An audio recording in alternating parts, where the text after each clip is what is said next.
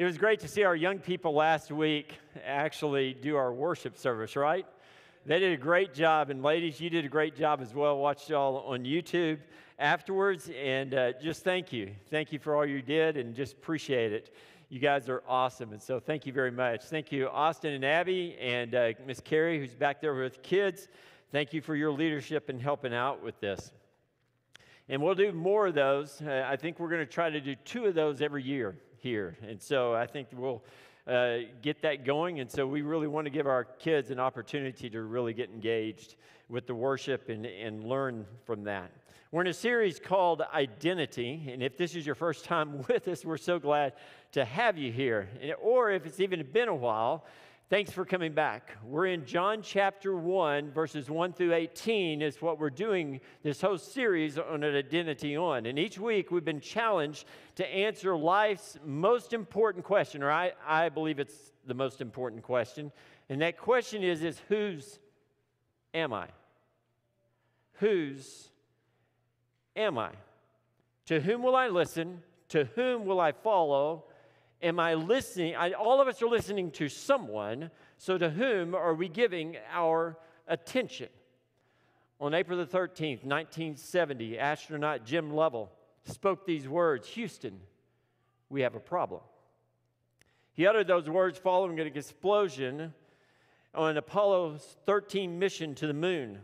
Those words were made even more famous, of course, by Tom Hanks when he uttered the same words in 1995 with the film Apollo 13. And those words still echo in our society when something goes wrong. Houston, we have a problem. That phrase has been known to capture the immediacy of our situation, which needs immediate attention, a solution. We can't wait for this problem to be solved any other way. It's got to be solved now, or we're going to lose the mission. So in most churches, there are more females than there are males. No matter the size of the church, its tribe or its demographics, young men or old, men represent 39% of church attendance across the board. And while 39% are in there, men are in attending, only 23% of those 100% of males in attendance are actually stepping up to lead. Less than 1/4 are engaged, and many think that number is a lot smaller than that. And I echo the words of Jim Lovell, Lake Homa, we have a problem. Our text today is from John chapter 1, verses 6 through 8, and I love verse 6. Love verse 6. And while most of us would glance over this verse, I believe it actually speaks volumes. And that verse is this: there came a man who was sent from God, and his name was John. It made me think to myself, can that be said about me? Am I a man sent from God whose name is James? Can that be said about Glenn? Glenn, can you say, I am sent from God and my name is Glenn? Could that be said about, now I'm not going to go around and name names because it'd make everybody really nervous. And I already talked to Glenn about this, that I was going to call him out. But brothers, we can make this statement, can we make this statement to ourselves? I'm a man sent from God, and my name is. John the Baptist was given a mission by God. And if we look back on John's life, even before his birth, he had a mission. John is the only prophet, listen to this, he's the only prophet in Scripture, who was foretold in prophecy. No other prophet, not Moses, not Elijah, not Isaiah, not Ezekiel, not Daniel, were foretold in prophecy. We are told through prophecy that John is going to be the forerunner to the Messiah. It's in Isaiah chapter 40, verse 3, a voice of one calling in the desert, prepare the way for the Lord, make straight in the wilderness a highway for our God. Every valley shall be raised up, every mountain and hill made low. The rough ground shall become level, the rugged places a plain. And the glory of the Lord will be revealed. and all mankind together will see it. For the mouth of the Lord has spoken. Malachi 3, verse 1. See, I will send my messenger, who will prepare the way before me. Then suddenly the Lord you are seeking will come to his temple. The messenger of the covenant whom you desire will come, says the Lord Almighty. See, before John's birth, he was given a mission. You remember how that happened, right? You remember it was John's parents and Zechariah and Elizabeth. They were preparing to go, they were the ones that were to prepare John for his mission. And Zechariah and Elizabeth had a lineage that went all the way back to Aaron, the high priest. He learned, of course, Zechariah learned of John's his birth while he was serving in his duties. He was chosen by Lot to actually go into the temple and light the incense. It was there that God spoke to him about John's birth. John, the one they called John the Baptist, grew. He grew up in a priestly home. Think about that. He grew up in a priestly home of a Levite who ministered before the Lord on a regular basis. He was a preacher's kid. He understood what the priesthood was all about, but he also knew the truth. He knew the good, and he also knew the ugly. He witnessed the corruption of that priesthood, as well as those who held on to its purpose like his father. He knew his mission from the beginning was one to be crying out in the wilderness. John knew because he knew his text. He knew the scriptures. He knew the prophecy. He had been told from birth that you're born for a purpose, John. Could this be the purpose for which I was born? Matthew 3, verses 1 through 4 says this. In those days, John the Baptist came, preaching in the desert of Judea and saying, repent, for the kingdom of heaven is at hand, it's near. This is who was spoken of through the prophet Isaiah. The voice of one calling in the desert, prepare the way for the Lord, make straight paths for him. John's clothes were made of camel's hair, and he had a leather belt around his waist. His food was locusts and wild honey. Now, John didn't fit into the modern day priesthood. He did not fit into being a Sadducee or a Pharisee. And he didn't even fit into the zealots, although that's where I probably put him. John was a prophet in the fashion of Elijah. I mean, literally, he wore the same clothes as the prophet Isaiah. And his role was to call back the people to the heart of God. Listen to this passage.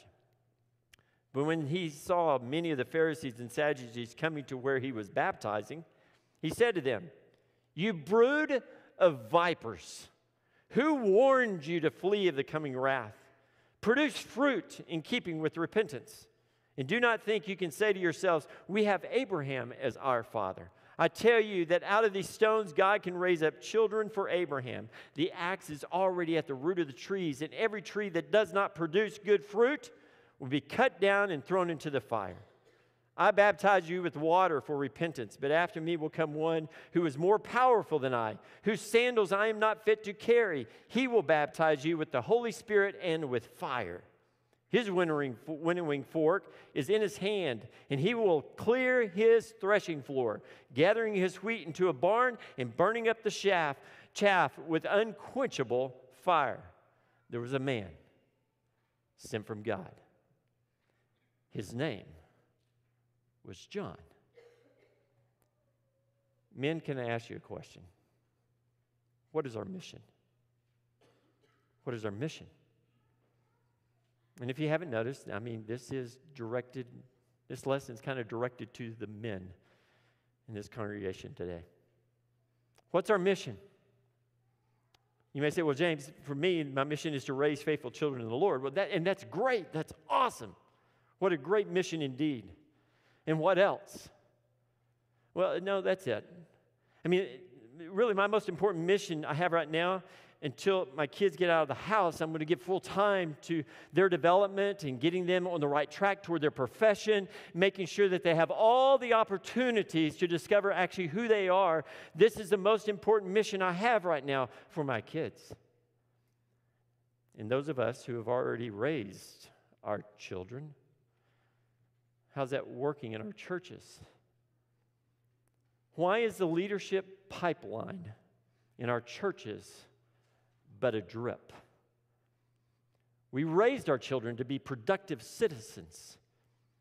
But did we ever stress the importance of the mission of God, the mission of Jesus in their life from birth?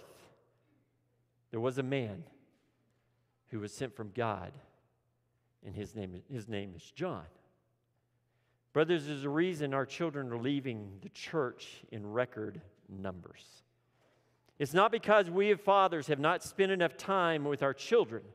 It's not because we failed to raise them to be productive in the world. It's because we failed to engage them with us in the mission of God.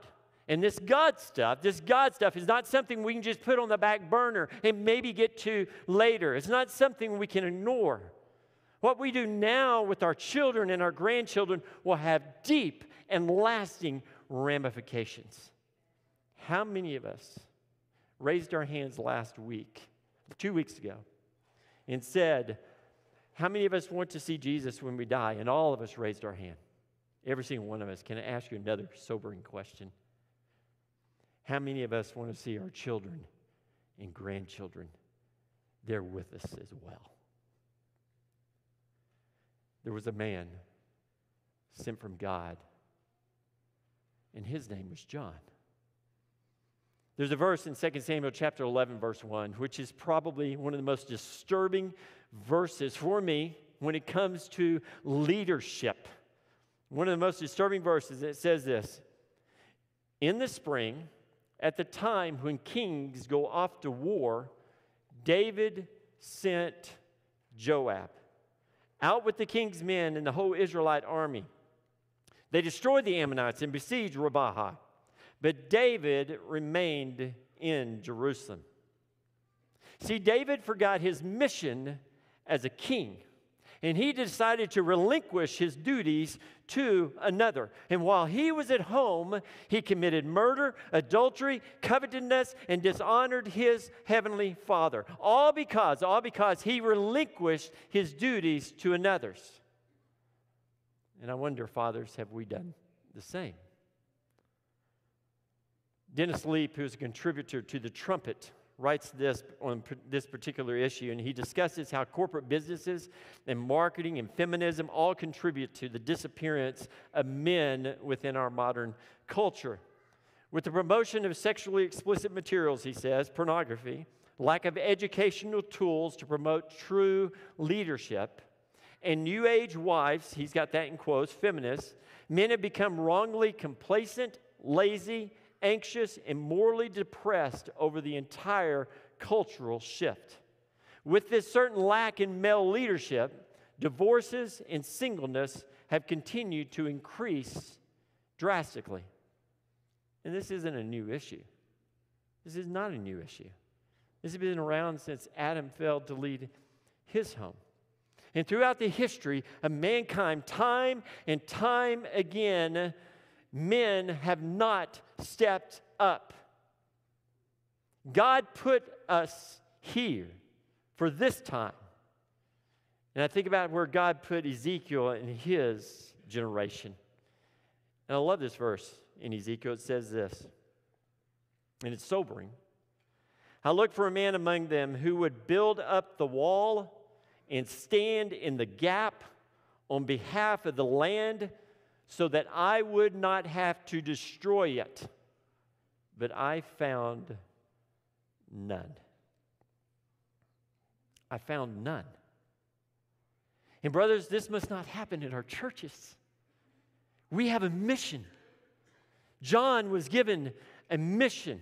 He came as a witness to bear witness about the light, that all might believe through him. He was not the light, but he came as a witness about the light. John was commissioned to stand in the gap. John's responsibility was to assist the forerunner in building his walls. John said, he must become greater. I must become less. Brothers, I believe there's breaks in our walls. And we don't need more men to do the work at Lake Homa. We have plenty of men already. Doesn't this go back to the greatest command? Doesn't it go back to the question posed at the beginning of this lesson? Whose are we? Whose are we? I mean, if we truly love God with all our heart, soul, mind, and strength, do we need to be told to engage in the work of the Lord? Ezekiel 13, verse 5 says, "You have not gone up to the breaks in the wall to repair it for the house of Israel, so that it will stand firm in the battle on the day of the Lord." So what are we going to do, man? What are we going to do to repair the breaks in our walls? Are we going to face this epic struggle of following Jesus? Are we? This struggle is often being overshadowed. I understand it's being overshadowed by the affirming and safe, inviting atmosphere fostered by most of our churches. Can I make something really clear? Church is not safe. Sure, the gates of hell will not prevail against it. And yes, Satan will not prevail in the end. But until that day comes when Satan is cast down and destroyed, he will throw every weapon he has to extinguish the local church. He will try everything. And we see this happening all over. How many times have we seen the doors of churches, even in this last year, close? Men, we are in a battle for the souls of our children and our wives. Men, do we have the faith and the passion and the courage to make a stand here now, to stand in the gap? I believe this can happen, but it's going to demand a characteristic very few of us, including me, have: valor. We need to become mighty men of valor. 1 Samuel 16, verse 18, it says, "One of the young men answered, 'Behold, I have seen a son of Jesse the Bethlehemite, who is skillful in playing, a man of valor, a man of war, prudent in speech, and a man of good presence, and the Lord is with him.'" Mighty men of valor that the Lord is with. So can we look at ourselves? Can we look at ourselves and declare ourselves as mighty men of valor? Can we? You know, it's interesting that men of valor are described as vigorous, heroic, champions, warriors, strong. Men of valor are usually competent and brave and strong and powerful. These are the men who go off to war, who took up their sword and shield and fought for their God. They fought for their family. They fought for their God's way of life. And John the Baptist was a mighty man of valor, not because he had a sword, but because he fought for truth. He fought for truth. He stood up to the Pharisees and the Sadducees, calling them a brood of vipers. A brood of vipers, because they did not bear fruit in keeping with repentance. He faced King Herod and told him it was unlawful for him to have his brother's wife.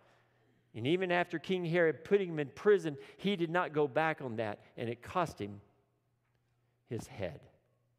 It cost him his head. There came a man who was sent from God, and his name is John.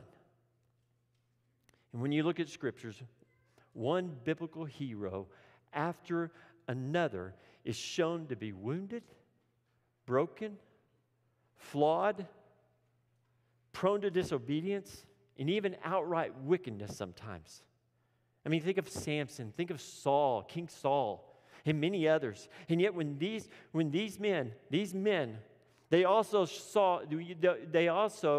see in them small glimpses of valor, undeterred faith, unwavering conviction, humble service and sacrifice, but only glimpses. And yes, brothers, every single one of us, we too are wounded. We're broken. We're flawed. And we're prone to disobedience. But we have something that those men don't have. We have the power of Christ within us. We have the power of the Holy Spirit within us. We have the power of the cleansing blood of the Lamb within us. When we are weak, we are strong. There's a battle we can enter into with strength and courage and passion because we have put on the full armor of God. The full armor of God. Men, is there a change? I think there's a change which needs to occur in our own hearts, in our own homes, in our church. Are we not men who have been sent from God? Yes, we're broken. Yes, we're flawed, but it doesn't relieve us of our responsibility. Have we forgotten our role as leaders in God's kingdom? Are we not to be on the forefront, on the front lines? Should we not be out there leading the way? Okay, so quickly, I want to give you three characteristics of valor I see in John's life, and we could implement in our own lives, all right? So when I look back on John the Baptist's life, these are the three characteristics that I see. Here's the first one. Be men of strength. Be men of strength. And you understand, I'm not speaking here about being physically strong, but an inward strength which is able to withstand and stand up against the evil one. Matthew 3, verses 7 and 10 through 12. But when he saw the Pharisees and Sadducees coming to where he was baptizing, he said to them, "You brood of vipers, who warned you to flee from the wrath to come? Produce fruit in keeping with repentance. And do not think you can say to yourselves, 'We have Abraham as our father.' I tell you that out of these stones God can raise up children for Abraham. The axe is already at the root of the trees, and every tree that does not produce good fruit will be cut down and thrown into the fire.